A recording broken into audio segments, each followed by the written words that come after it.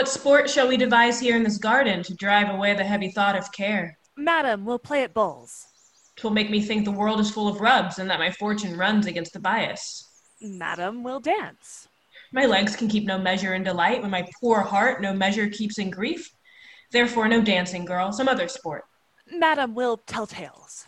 Of sorrow or of joy? Of either, madam. Of neither, girl, for if of joy being altogether wanting, it doth remember me the more of sorrow, or if of grief being altogether had, it adds more sorrow to my want of joy. For what I have I need not to repeat, and what I want it boots not to complain. Madam, I'll sing. 'Tis well that thou hast cause, but thou shouldst please me better wouldst thou weep. I could weep, madam. Would it do you good? And I could sing would weeping do me good, and never borrow any tear of thee. But stay, here come the gardeners. Let's step into the shadow of these trees. My wretchedness unto a row of pens, they will talk of state, for every one doth so against the change. Woe is forerun with woe. Go bind thou up, young dangling apricocks, which like unruly children make their sires stoop with oppression of their prodigal weight. Give some supportance to the bending twigs. Go thou, and like an executioner, cut off the heads of too fast-growing sprays that took too lofty in our commonwealth. All must be even in our government. You thus employed, I will go root away the noisome weeds which without profit suck the soil's fertility from wholesome flowers. Why should we, in the compass of a pail, keep law and form and due proportion, showing as in a model our firm estate, when our sea-walled garden, the whole land is full of weeds, her fairest flowers choked up, her fruit trees all unpruned, her hedges ruined, her knots disordered, and her wholesome herbs swarming with caterpillars. Hold thy peace. He that hath suffered this disordered spring hath now himself met with the fall of leaf. The weeds which his broad-spreading leaves did shelter, that seemed in eating him to hold him up, are plucked up, root and all, by Bolingbroke. I mean the Earl of Wiltshire, Bushy, Green. What, are they dead? They are, and Bolingbroke hath seized the wasteful king.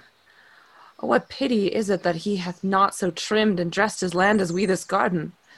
We at time of year do wound the bark, the skin of our fruit trees, lest, being over-proud in sap and blood, with too much riches it confound itself.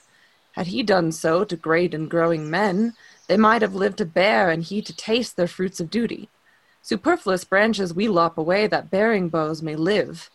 Had he done so, himself had borne the crown, which waste of idle hours hath quite thrown down. What, think you the king shall be deposed? Depressed he is already, and deposed his doubt he will be. Letters came last night to a dear friend of the good Duke of York's that tell black tidings. Oh, I am pressed to death through want of speaking. Thou, old Adam's likeness, set to dress this garden, how dares thy harsh, rude tongue sound this unpleasing news? What Eve, what serpent hath suggested thee to make a second fall of cursed man? Why dost thou say King Richard is deposed? Darest thou, thou little better thing than earth, divine his downfall? Say where, when, and how camest thou by this ill tidings? Speak, thou wretch! Pardon me, madam. Little joy have I to breathe this news, yet what I say is true. King Richard, he is in the mighty hold of Bolingbroke. Their fortunes are both weighed.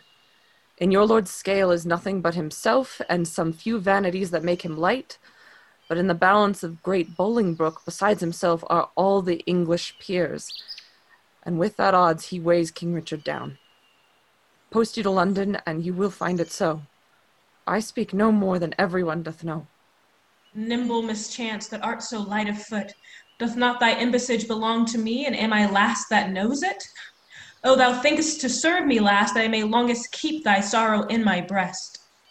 Come, ladies, go, to meet at London, London's king in woe. What? Was I born to this, that my sad look should grace the triumph of great Bolingbroke?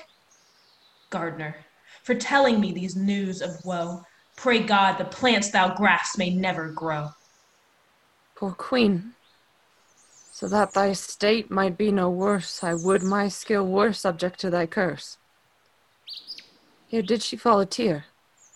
Here in this place I'll set a bank of rue, sour herb of grace. Rue even for Ruth here shortly shall be seen in the remembrance of a weeping queen.